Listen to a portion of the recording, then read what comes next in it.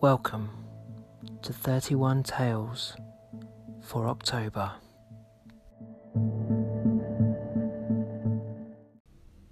Hello, good evening, happy weekend. Apologies for the late upload of a new episode. As usual, it's taken me ages, but I had a bit of a horror story of my own this month. A big part of my road actually burnt down, a big fire spread from roof to roof, spread very quickly, and miraculously it stopped when it got to my block. Well, not miraculously, there was the work of a lot of fire services, people up on cherry pickers blasting the roofs and the buildings with water to stop the fire from spreading any further. It was a very, very hot day, and the fire spread very quickly from roof to roof. So it was quite scary, very dangerous, and my place actually got cordoned off, so I wasn't able to get in for quite some time. So I've actually got an excuse this month as to why I'm so slow at uploading a new episode. But yeah, very scary situation. So make sure you remind your parents to check their smoke detectors, make sure they're working, give them a little test. So a couple of announcements before we start the tale. So I recently re-edited the book that's available on Amazon. So it's available in e-format or a physical real book that you can hold. So as I was uploading the episodes and as I was reading them aloud, I noticed quite a few errors to my which drove me absolutely crazy. So I do apologise if you've got one of the limited edition typo edition copies. You may have fun spotting the errors, which drove me very mad, and I didn't want to obviously leave that as it was. So I've gone back and re-edited that, and I've put it back up. I've also removed so originally the profits went to charity. So I've removed that now because I had it set at the lowest cost for the book. Amazon took the main percentage of the profits anyway. So although I was saying the profit goes to charity, which obviously my part did, there was actually a very small percentage, and because there's not been many sales, it's really not the best way to try and get money to charity. It's actually better just to give to charity yourselves than buy the book, if you know what I mean. So I'll probably look for another way to do that, but I've removed that now, and I've re-edited the book, as I say, so it is available if you want a copy. Also, we're coming to the end now of the original book, which this podcast is based on.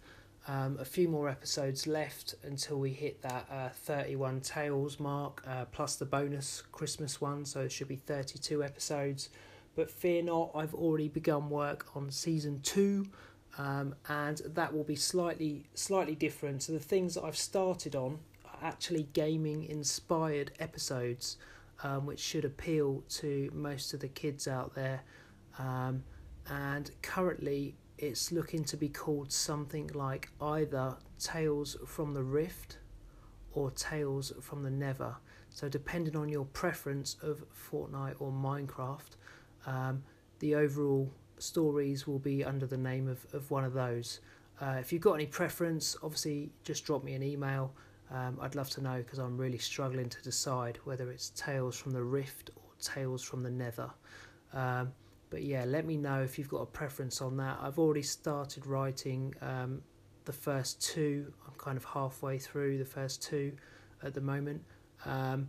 So they'll be coming to you shortly. Just depends on how long it takes me to upload the next few episodes, and if I have any more fires in the meantime.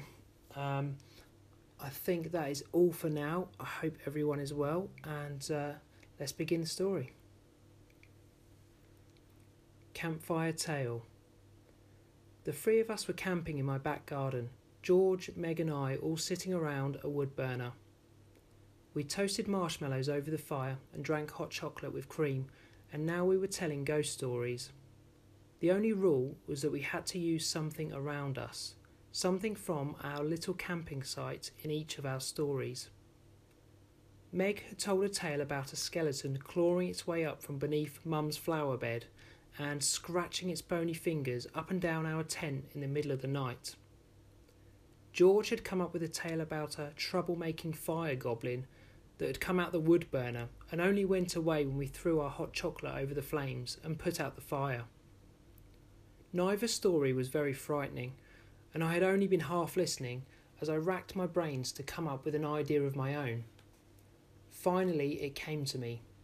My story would be about a tent, but not the outdoor kind.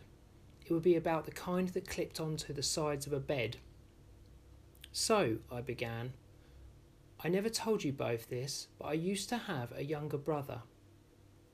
Both Meg and George looked at each other, unsure if I was telling the truth or if this were part of my story.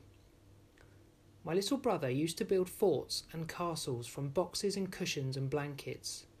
He'd push the dining room chairs together and put his bed covers over the top to make a tent. Like a cat, he'd snuggle inside and spend ages there. Sometimes I'd find him fast asleep, curled up on sofa cushions like a tiny bed. "If you really had a little brother," said George, sounding suspicious, "what was his name?" "When you told your story about the goblin that came out of my wood burner and ate all our marshmallows, I didn't interrupt you and ask what its name was, did I?" Over the flickering flames I saw Meg begin to smirk. George pretended to zip his mouth closed. He locked it with an invisible key, then pretended to throw it over his shoulder. His name was Billy, and he was as real as you or I. Billy loved to sleep in small, snug places, so on his 4th birthday, my parents bought him a special bed tent. The tent would clip onto the mattress and cover the top half of the bed. The tent was quite tall, so he had plenty of space inside, and it even had a pocket to put toys or snacks. Sometimes my brother liked to watch movies in his room, but he couldn't see the TV through his new tent, so he would put his pillow at the other end of the bed and watch cartoons or films. One night, while sitting up at the other end of his bed, Billy noticed a shadow move inside of his tent. The shadow was sitting up looking at Billy. As Billy moved closer to get a better look, the shadow did the same. He unzipped the tent, and by the light of the TV, Billy could see the shadow was actually a little boy just like him. The boy grinned at Billy with glowing green eyes and sharp, pointy teeth. Behind the boy there was another bed and a bedroom, just like Billy's, only this room belonged to the boy in the tent. The boy was lonely, and he took Billy by the hand and pulled him into the tent. When my parents went to say goodnight, the tent was zipped up again, but Billy wasn't inside, and his room was empty. Sometimes I wonder where my little brother is now, and if he's still in that other boy's world. I wonder if they're building dens and forts together and playing all day long. At first, Meg and George sat quietly, just listening to the crackle of the fire. "Wait a minute," said George suddenly.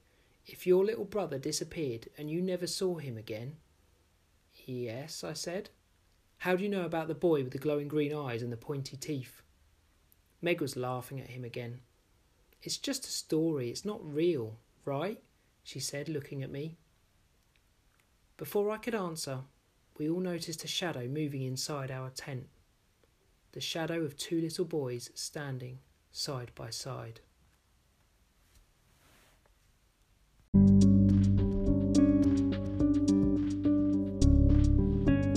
Thank you for listening. Until next time.